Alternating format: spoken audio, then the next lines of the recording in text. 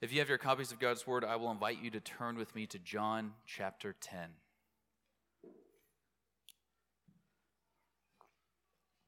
John chapter 10, beginning in verse 31, that's page 953 of the Pew Bibles.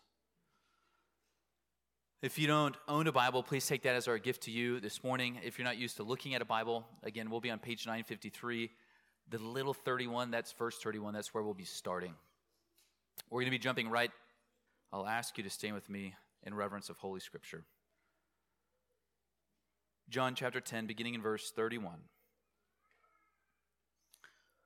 Again, the Jews picked up rocks to stone him. Jesus replied, I have shown you many good works from the Father, for a good work, the Jews answered, but for blasphemy, because you, being a man, make yourself God. Jesus answered them, isn't it written in your law, I said, you are gods? If he called those to whom the word of God came gods, and the scripture cannot be broken, do you say you are blaspheming to the one the Father set apart and sent into the world, because I said, I am the Son of God? If I'm not doing my Father's work, don't believe me. But if I am doing them and you don't believe me, believe the works. This way you will know and understand that the Father is in me and I in the Father. Then they were trying again to seize him, but he escaped their grasp. So he departed across the Jordan to the place where John had been baptizing earlier, and he remained there.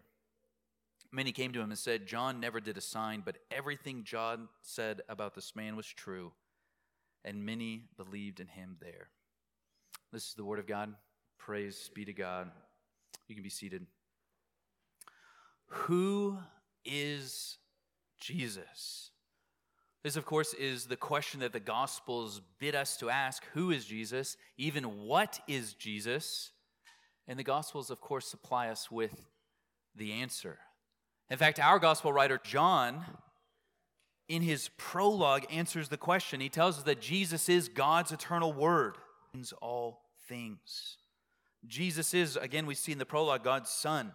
He eternally comes forth from the Father as the image of God. Jesus is, we see in the prologue, our light and our life. He's the means by which we come to see the unseen God and are saved from sin's darkness and death. Simply put, Jesus is the Son of God, become the Son of Man, so that we, again we see in the prologue, might be called children of God. And as we read the Gospel, as we make our way through the Gospel, we're about halfway through the Gospel of John now, we see that truth unfold with every one of Jesus' signs and sermons. We find that Jesus proves himself to be exactly what and whom the Gospel writer says he is. At this point in John 10, at the end of John 10, apart from the cross, we've reached the pinnacle of Jesus' self-disclosure. With every sermon, with every sign, Jesus has revealed himself to be Israel's God and Messiah. And with every work, with every witness, Jesus has clashed with Israel's leaders. Those who are in Eve are those who reject. And yet Jesus, again, this morning in the text, will bid them, the skeptic, he'll bid the onlooker, even us, the disciples, to ask the question, who is Jesus? And he encourages us to answer that question by considering this. Jesus is God's Son and our Savior, and we know this. We'll see three things in the text. We know this from Jesus' mission, from Jesus' miracles, and from Jesus' messengers. So who is Jesus? He is God's Son and our Savior. We know this. We'll see from his mission, his miracles, and his messengers. It's as we consider his mission and his miracles, as we hear his message from his messengers, that we come to know and realize that Jesus is who he says he is. He is God's Son and our Savior. We'll begin first with Jesus' mission. You can think about mission in kind of a more broad sense. You might think Mission Impossible. You know, dun, dun, dun, dun, dun, dun. Jesus, the task given to him, should he choose to accept it, to come into the world to save sinners from their sin. Okay? Jesus comes to save sinners from their sin. Mission is a really precise term used in theology to speak about the Father sending the Son in the world in a new way as man.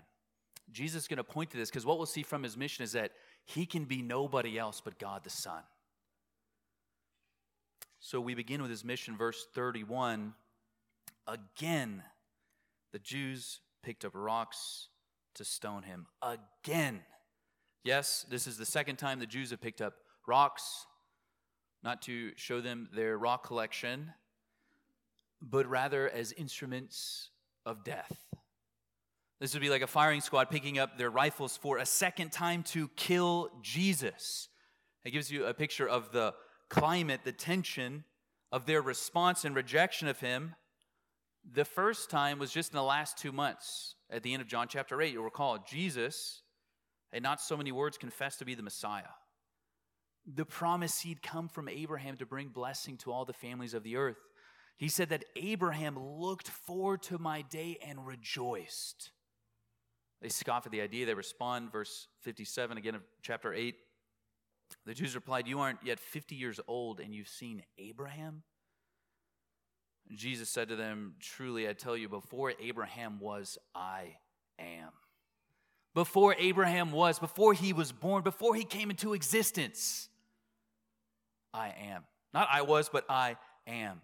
Jesus applies the personal name of Israel's God. Jesus suggesting that he is the timeless, changeless, independent, self-sufficient, uncaused creator and covenant-keeping God of Israel. Before Abraham was, I am. Verse 59. So they picked up stones to throw at him. Here we are again in chapter 10. They ask, Jesus, you recall, said, "I already told you, but you weren't listening." And then he answers it in a more remarkable way. Verse 30, he says, "The Father and I are one." He's answering the Messiah question by saying he has the ability to save his sheep. He calls them and they listen. He calls them and they come. He protects them and holds them with the very power of God. To be in the Son's hand is to be in the Father's hand. Why? Because the Father and I are one. They hear Jesus clearly claiming to be God. The Jews picked up rocks to stone him. This is not the first time or even the second time that Jesus has claimed to be God in a way that they hear clearly. Again, we saw it in chapter 8. We see the first time in John chapter 5. Jesus heals the paralytic man. They accuse him of breaking the Sabbath. Jesus takes it to the next level. Verse 17, "My Father is still working and I am working also." John tells us what they're thinking. Verse 18, "This is why the Jews began trying all the more to kill him. Not only was he breaking the Sabbath, but he was even calling God his own Father, making himself equal to God." So at least 3 times now Jesus has done this in the presence of the Jewish leaders. On some level, we can understand their consternation. Israel's great confession, "Hear, O Israel, the Lord," meaning numerically there is one God. There are not multiple gods, there is one God. And meaning, maybe harder for us to grasp, but metaphysically God is one. Meaning, God is not made up of a bunch of parts or properties or different gods. The Godhead is not like a pantheon. God is not like a bunch of Power Rangers coming together to form Megazord. It's for the 90s kids. The great Shema, the Lord our God is one. Jesus, the Father and I are one. The Jews are doing quick math. How do 1 and 1 not make 2? Now, Jesus is not expecting them to get all the particulars here. He's just expecting them to be teachable to God's revelation as it's unfolding before them. Okay, we won't press into it. Would encourage you to listen to my sermons back in John chapter 5, but we confess one God, eternally existing as and in 3 persons. As a friend of mine puts it, we count persons, not natures. 3 persons, 1 nature. Again, the Jews don't know this. Jesus is not expecting them to know this. He's just expecting them to be teachable. But they have a few kind of principles. God is not a man. God cannot become a man. What Jesus is doing is applying pressure on them that they might rethink how they understand God. Revelation is unfolding in their midst. In a very tongue-in-cheek kind of way, he says, "I've shown you many good works from the Father. For which of these are you stoning me?" Like, which one of my good works warrants your wrath? Which one of my Father's works are you going to stone me for? Which one of the divine works is worth being killed over? Now, they'll deny it's because of his works, verse 33. But the irony, what we know, is that their wrath was stoked for Jesus at all of his miracles. It was John 5 when he healed the paralytic on the Sabbath that they first resolved to kill him. It's when he healed the blind guy and their discourse over that they collected rocks. In the next chapter, Jesus will bring Lazarus back from the dead, and it's the final straw. Like, can you believe he raised that guy from the dead? Not on my watch. They set a plan in motion not only to kill Lazarus, not only to kill Jesus, but Lazarus. Right? This time, make sure he's extra dead. It's loaded with irony. Jesus is asking for which one of these works of my Father, these divine works that we are doing, for which one of these are you stoning me? They respond, verse 33, we aren't stoning you for good work, but for blasphemy, because you, being a man, make yourself. We saw it in John chapter 5, it's blasphemy. You can think of blasphemy as profaning God, failing to give him something that's due or trying to keep something from him that's his. It's to treat what's holy as common, or worse, as perverse. Imagine going to a funeral for a respected U.S. servant of state. We got to see Bush lying in state on the Capitol. Now imagine going to a funeral, for a servant of state, one of the good ones, someone who served with integrity, who represented their people well, who implemented laws that were just and righteous. You go there, there's a sense of kind of reverence and awe. People are paying their respects. You take a big old bag of chips, Cheetos. They're eulogizing him. Can of Coke, go, burp. Right, like that kind of behavior might be appropriate in the privacy of your home, but there's a lack of respect that you're showing for someone to whom it's due. To blaspheme God is to show disregard for his name. It's to approach God on your own terms, in your own way, as though God is down. It is to curse that which should be blessed. It is to disrespect that which should be revered. It is to lessen that which cannot be higher. It's to approach God in a kind of casual way, an indifferent way, a haphazard way, in a bombastic way. It's to do what they think Jesus is doing, turning God into a creature. Under the Old Covenant law, it warrants capital punishment by means of stoning. Leviticus 24, verses 15 and 16. Now, what the Jews are seeing, because they're not seeing according to faith, they're just seeing this man, Jesus of Nazareth, calling himself God. Like a man who looks like us, born a baby, once a hormonal teenager, dependent on air, food eating, excess excreting, standing in one place, shivering in the cold. Knowledge, learning, constantly changing man is claiming to be God. All they hear is blasphemy. He's making the creator a creature. He's making himself the creature, the creator. To them, it's a scandal. To suggest that God was transformed in the incarnation, that God became simply a creature, would be blasphemy. We need to grasp this. The divine is not defiled by becoming the Son of Man, taking on human nature.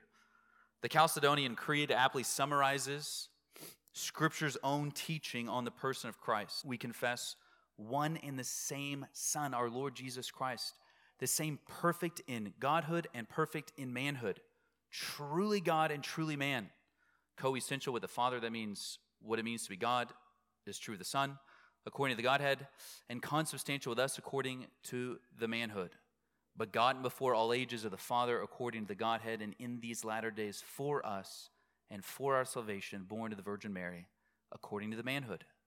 One and the same Christ, Son, Lord, only begotten, to be acknowledged in two natures, without confusion, without change, without division, without separation. The distinction of the natures being by no means taken away by the union, but rather the property of each nature being preserved. Now, it's technical speech, but what it's saying is that God the Son is one person with two natures in such a way that they don't confuse or change each other. You're not taking like half God, half man to make a third thing. God is not being changed. Now, Jesus, again, is not asking them to get all the particulars here. What he wants from them is for teachability. He wants them to be teachable as God's revelation is unfolding before them. Everything figured out, it's time to listen. The problem is, of course, they think they know better than God, about creation. Brothers and sisters, this is what God does to us every time we open our Bibles and gather on the Lord's Day. The Lord appears to us to teach us, and he expects us to hear, to believe, and to obey because we do not have it all figured out, and he often applies pressure on us. He expects us to conform to him and not the pattern of the world. Again, his expectation is not for them to immediately figure it out. He's expecting them to be teachable. So here's what's going on. They see a man confessing to be God, and they're right about that, but they're wrong on two counts. They don't understand how God is revealing himself to be triune and how God the Son became man. And so they accuse him, verse 33, of blasphemy because you, being a man, make yourself God. The great irony, of course, is that man is not making himself to be God, but rather God has made himself to be man for us and for our salvation. They think some Jew from a small village is simply confessing to be, pretending to be, claiming to be, leading everyone else to believe that he, a man, became God, when in fact God the Son became a man for us. They don't understand.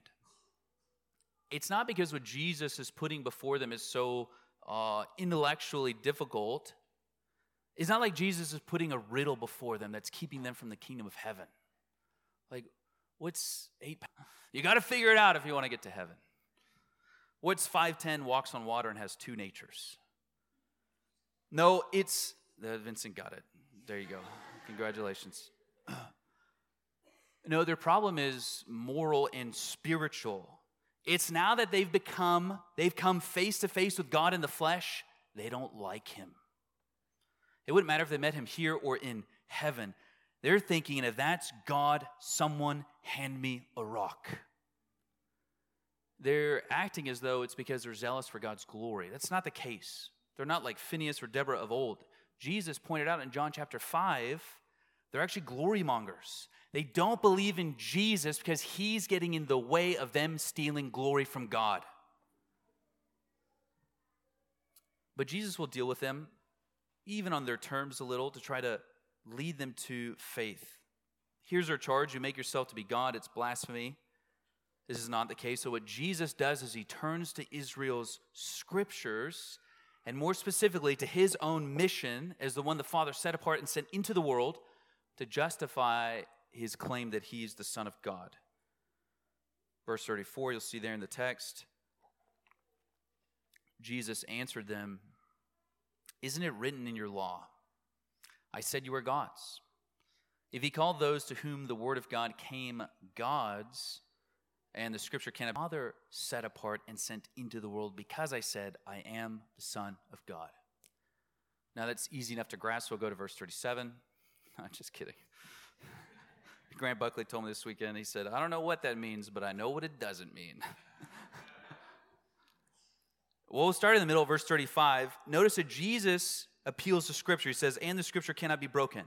He starts with something they have in common. They believe, they confess at least, that Scripture cannot be broken, meaning positively, Scripture is inspired by God. We believe that it's God's word. We believe that it's holy. That's why we call it Holy Scripture. Brothers and sisters, this is not like any other book we own or read or hear or study. Written by men, yes, but most fundamentally written by God. God doesn't write with pen or computer. God's not inspired by what he sees. He doesn't get writer's block. He doesn't make blunders or inaccuracies. Scripture is inspired by God, which makes it holy. Stated negatively, Scripture is without error. God doesn't make mistakes. He doesn't deal in half-truths. He doesn't have to update his morals to keep up with the times. He's not wrong about history. God's word, properly understood, is without error. So Jesus is turning to Israel's scripture. He's saying, we believe the Bible, right? Okay. Consider what's said in Psalm, this at the same time. Consider what is in Psalm 82. Now, we read this in our scripture reading.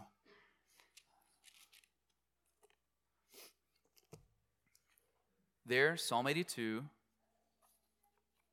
verse 1, we see God standing in the divine assembly. That's God, capital G, God, pronouncing judgment among the lowercase g gods for their failure to administer justice, for their failure to judge justly, for their failure to deal with one another in righteousness. God again calls them gods in verse 6, lowercase g gods, and calls them sons of the Most High. They will die, of course, though, like people, like humans, for their failure. And at the end, the psalmist is calling on God, the true judge of the earth, to rise up and to bring judgment. So a couple questions. Who is the psalmist under divine inspiration calling lowercase g gods? There are a few theories. I think the two most likely options both refer to people. This is either a reference to Israel's judges and their kings, their human judges and kings who function like God insofar as they are tasked with ruling and rendering these judgments or verdicts. Think about it. To judge is a divine prerogative. The second that God creates, we are related to Him as accountable. He is our judge. God as God is the judge. God is allowing people, His image bearers in the roles of kings and judges, to function like God on earth in His place. Okay, it's a divine function, divine prerogative to judge. That's option one. Option two, and this would have been the more common interpretation at the time. This is what would have been held by the rabbis. This is what all of Jesus' hearers would have heard as He's referencing, you are gods. Option two is a broader reference to all of Israel, and the word of God that came to them, John 10:35, is God's law being delivered to Israel at Mount Sinai. They are sons of God. We know that Israel is corporately called the Son of God. We see this in Exodus chapter 4. Their kings are called sons of God. We see this in 2 Samuel 7. God then is judging them for failing to keep their covenant obligations. Both are plausible. It doesn't really matter for our purposes which one's right. As uncomfortable as it may make us, Scripture is sanctioning the calling of people, in some cases, lowercase g gods. Okay? So that's question one. Question two, how is Scripture calling them lowercase g? This is going to help us understand. And in fact, I think this comes to us all rather intuitively, meaning you read it and you understand. We make a distinction between literal predication and metaphorical predication. Okay, to predicate literally, that means you're saying something about an object, and it's true in a literal sense. So when we say that God is love, we mean literally, God is love. Now, we still have to purify our thinking about it. When you think that God is love, you think about your mom making you soup when you're sick. Okay, God's love is infinitely greater than our love, without any of the imperfections that we possess as creatures. More than that, God is not just loving, God is love. It's identical to who He is. There's an analogy, there's dissimilarity, but it's true literally. God is love. Make sense? Then sometimes we predicate metaphorically. We use an image to convey something that's true. Psalm 19, may the words of, O Lord, my rock and my redeemer. I pray this isn't news to anyone here, not the members. At least God is not literally a big rock in the sky. God is not the aggregate of materials. He was not formed. Okay, if when you think of God, you literally think of a big rock, you have committed idolatry. What the psalmist is conveying by means of metaphor is that God is unshakable. God is unchanging. He is our solid foundation. He's powerful. He is our salvation. This is what the psalmist gets at through metaphor. We're not to literally believe that God is a rock. Rather, He possesses some of the qualities that rocks possess in a more perfect and infinite kind of way. Okay, Psalm 82. When Psalm 82 calls God's people, or even more specifically, kings and judges, lowercase g gods, it's doing so metaphorically, not literally. So people is being made in the image of God, reflecting Him, the redeemed as being his sons and daughters, some by virtue of their office as kings or judges, kind of mimicking divine characteristics and functions, they're acting like lowercase g gods. This tiny, imperfect, derivative, sharing, shadowy reflection of what God possesses in infinite degree as God. Image gods. Psalm 82 is not saying that you are God.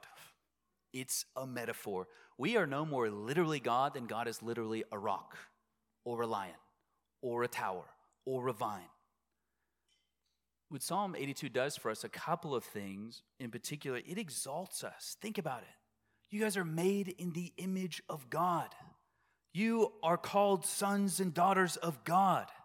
Again, if this applies more specifically to the redeemed, we're his children. We are being conformed into the image of his son, metaphorically called lowercase g gods. The image of God grants us incredible dignity, regardless of our class or gender or ethnicity or health or age. We should treat one another as such.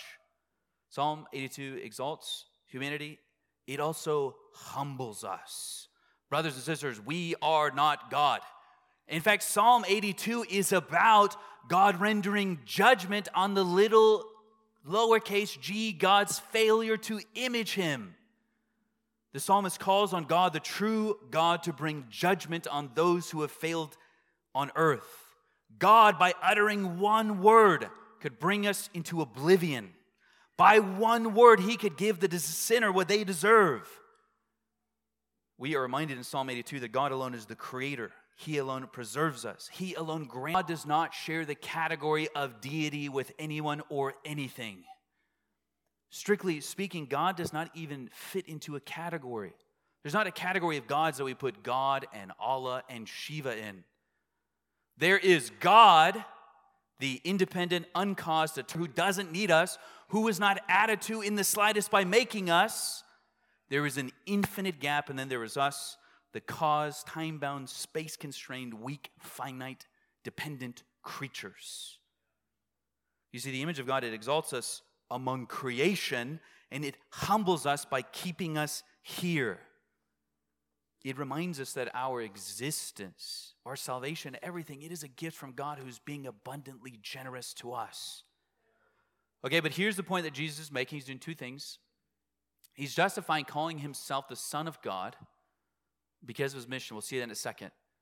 But what he's saying is, if Scripture, which is unbroken, if Scripture, which is God-breathed, inerrant, and holy, calls people like you lowercase g gods, how much more fitting is it to call the Son of God, God?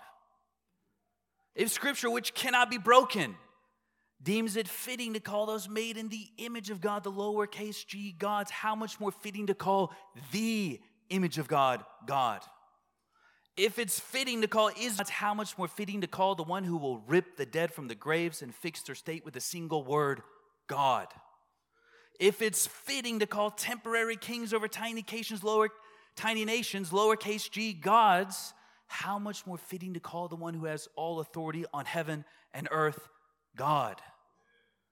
If it's fitting, Jesus is saying, to call the ones to whom the word of God came, lowercase g gods, how much more fitting to call the word of God, God?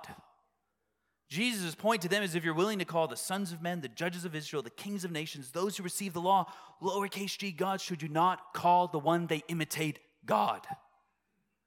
The irony, of course, is that to call Jesus a blasphemer for identifying himself as God is to commit blasphemy yourself, because you're saying that God is not God. It's to rob him of his honor. Jesus demands that we recognize him as Israel's God and Messiah.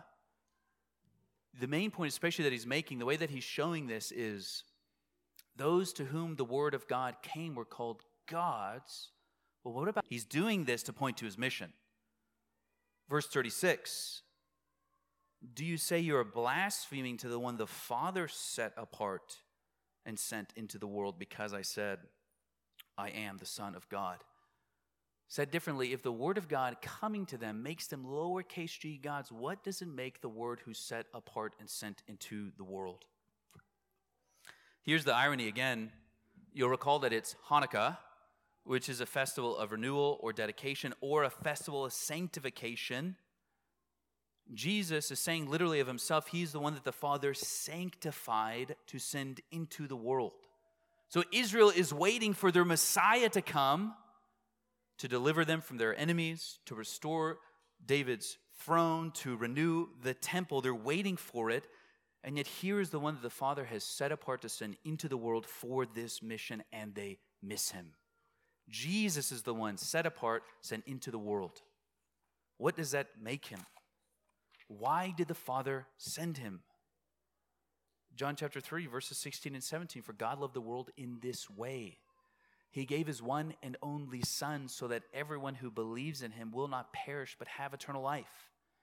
For God did not send his Son into the world to condemn the world, but to save the world through him. Again, looking at his mission, who could save the world but God? The one who created the world had to be the one to come to die for it. Jesus is pointing to his mission as being set apart by God in eternity past to come into creation in the fullness of time, because it demonstrates that he is God the Son. He can't be anyone else. The task could not be delegated. Christ is the Word that predates the world. He has to be God because he created the world.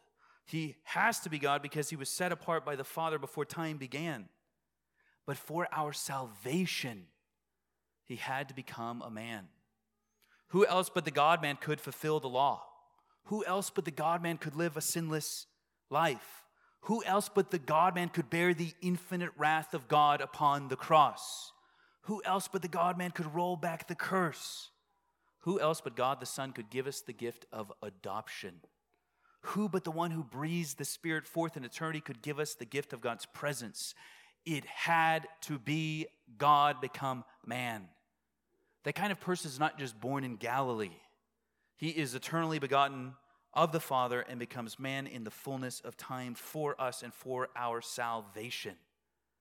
The debt that we people owed that we could not pay, God himself came to pay. The glory that he himself is owed as the God-man, he gives to us. This is the exchange we find in the gospel. To justify that he's God the Son, more specifically because of his mission as being set apart and sent into the world, it couldn't be anyone else. So Jesus justifies his claim of unity with the Father by looking at his mission. He then does so by pointing to his miracles. We consider his miracles or his works. Jesus goes on in verse 37. He says, if I'm not doing my Father's works, don't believe me. But if I am doing them and you don't believe me, believe the works. This way you will know and understand that the Father is in me and I in the Father. If you're inclined to think that Jesus is just out to get his opponents, like he's working for the cosmic gotcha. Verse 37 and 38 probably sound like a shock. Jesus is saying, listen, if I'm not actually doing these works, don't believe me. If I'm not actually doing them from the Father, with the Father, by his power and according to his will, don't believe me. If I'm a liar or charlatan, of course, reject me. Jesus takes it a step further. He's trying to remove every possible obstacle. He says, just forget about me for a second. You know, the whole point of the gospel. Just forget about me for a second, seriously, and just consider the works. Think about these works. How else would they be possible? What else would they communicate? You see, we know what something is by what it does. Action reveals nature. Okay, if a mammal topping out at speeds of 80 miles an hour, you would know it's I was going to say hippo. No, yeah, cheetah, coming strong from the catling wing. If I said this instrument holds ink and is used for writing or drawing, you would know it's a pen. Action reveals nature. Someone got it wrong. I'm starting back over. Turn with me. No. Action reveals nature. Jesus is telling them, just think about my actions, my works, my miracles for a minute.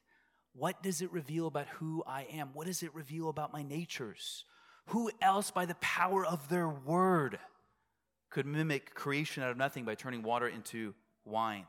Who else, without even having to visit the home, could stop death kilometers away?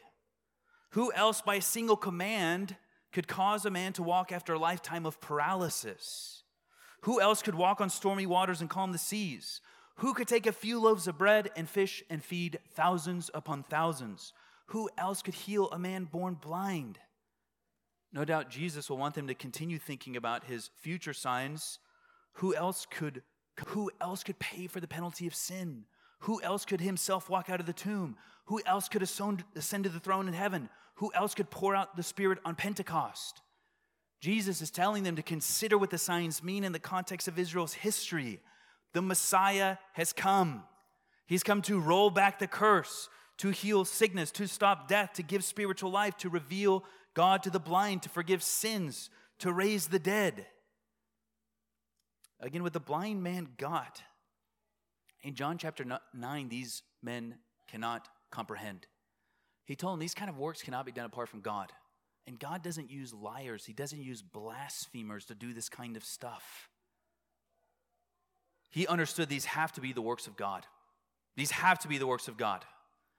What Jesus has told us since John chapter 5 is that he only does what the Father does, and everything the Father does, he does. How is it possible? He is the same God. They share power, will, essence.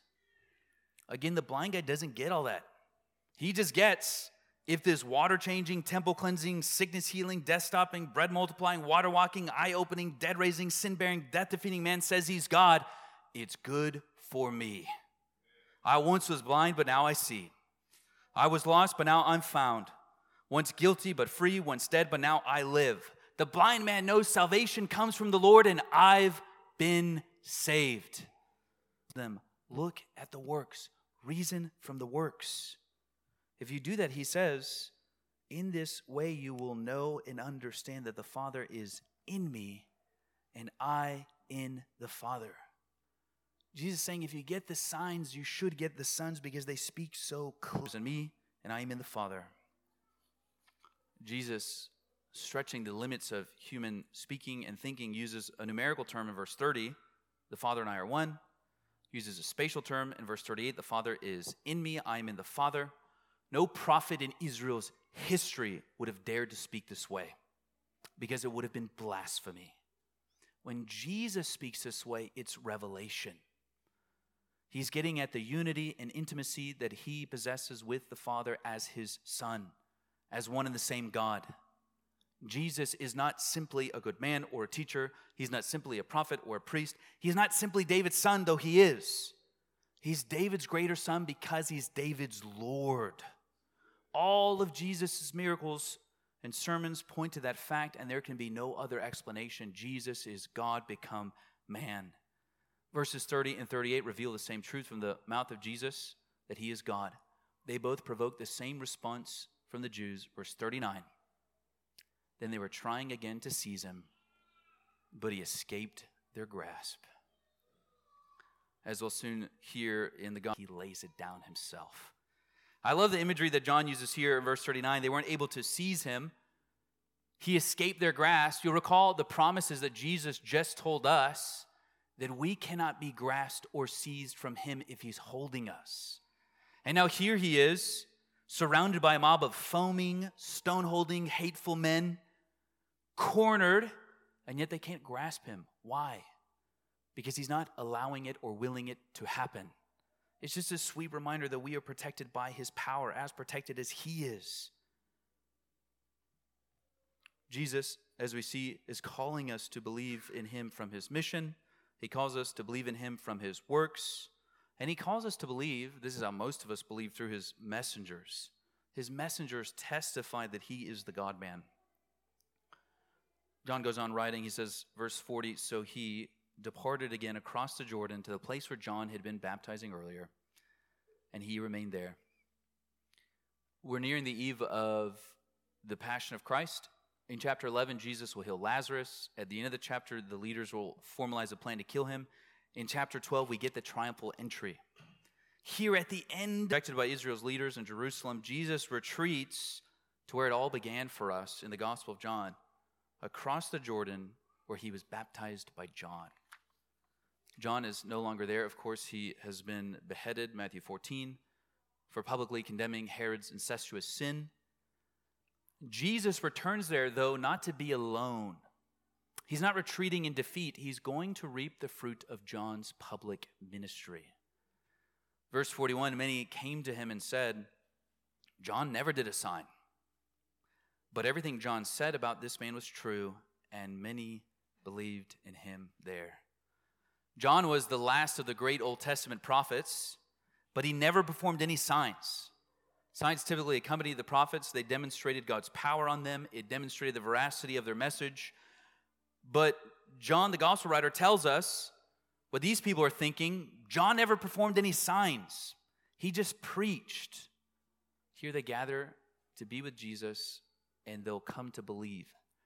Now, we use our imagination. Think that you're a part of this crowd gathering, verse 41. You were there, and you've heard John preach before.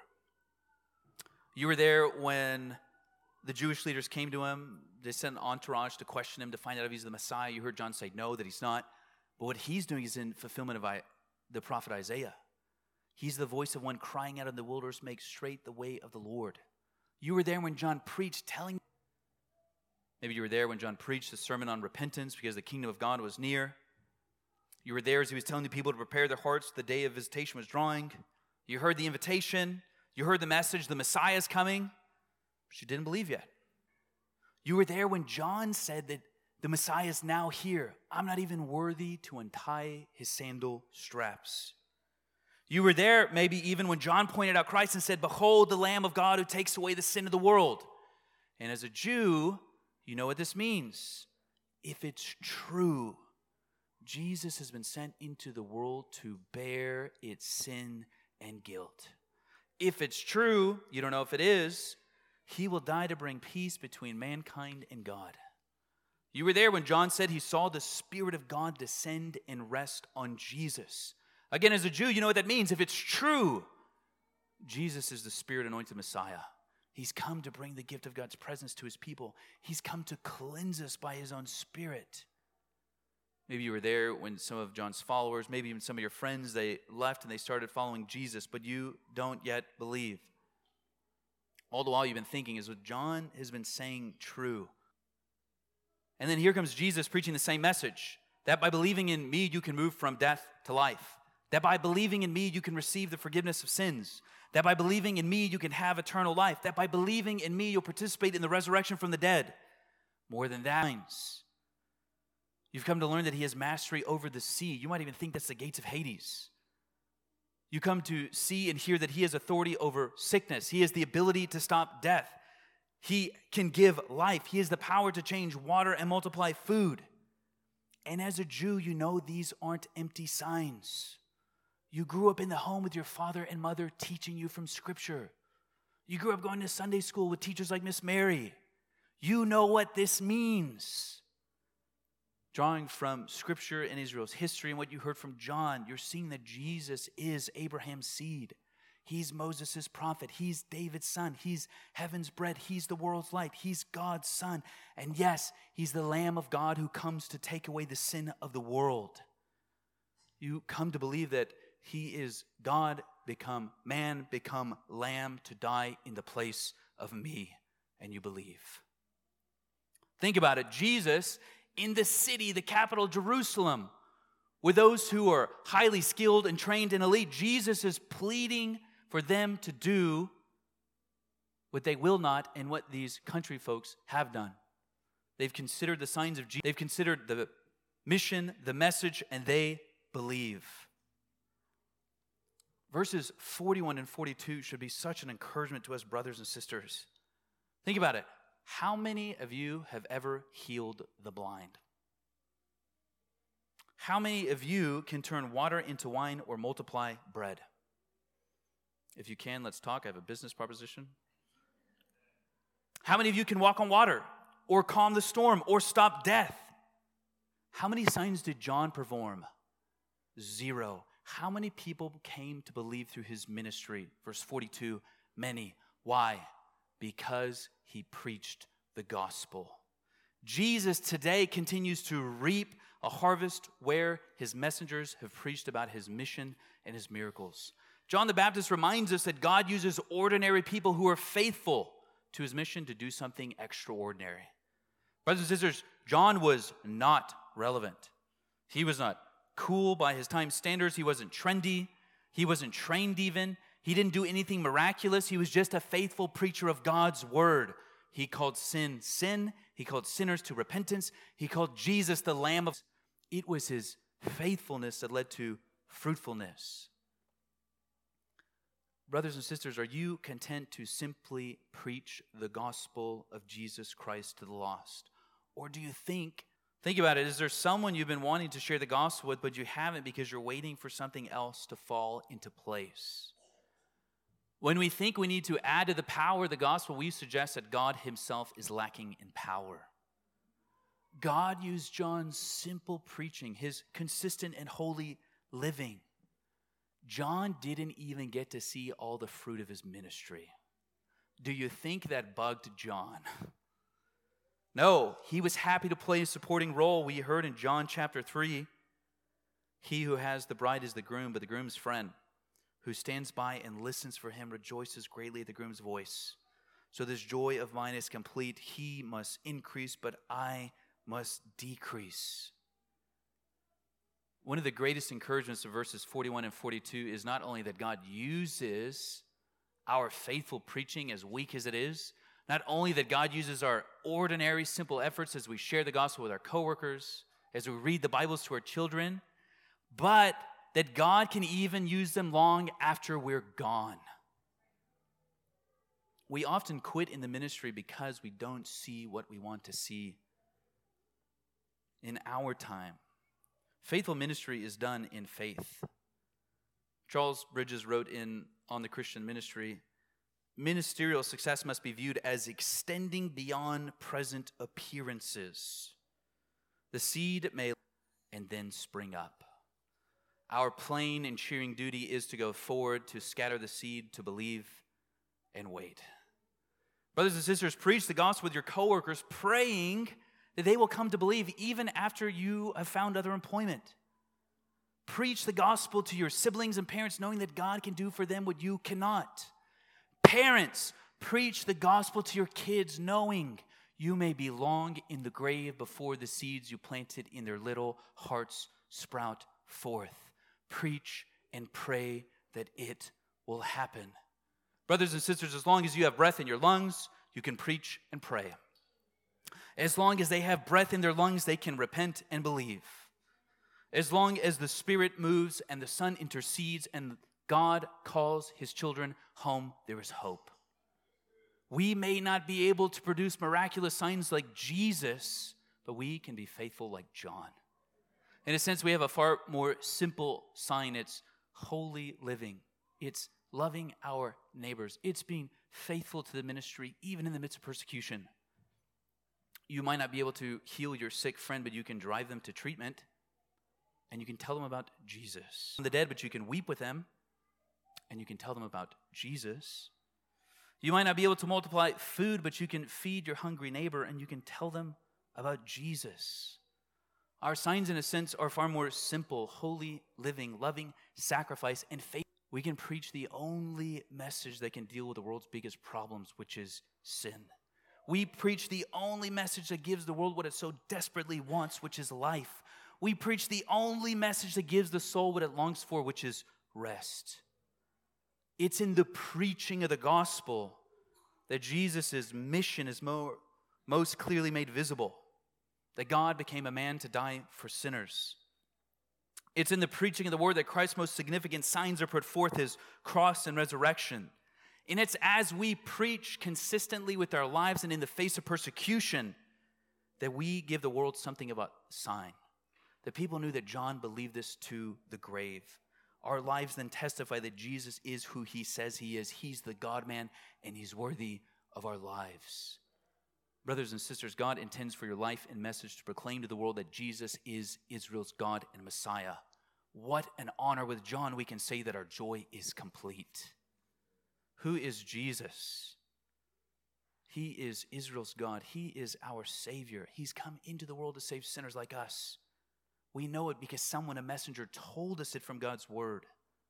We saw his mission. We saw his miracles. By their faithfulness, we came to believe that Jesus is the Son who died for sinners. Let's preach it like he is who we believe he is. Pray with me.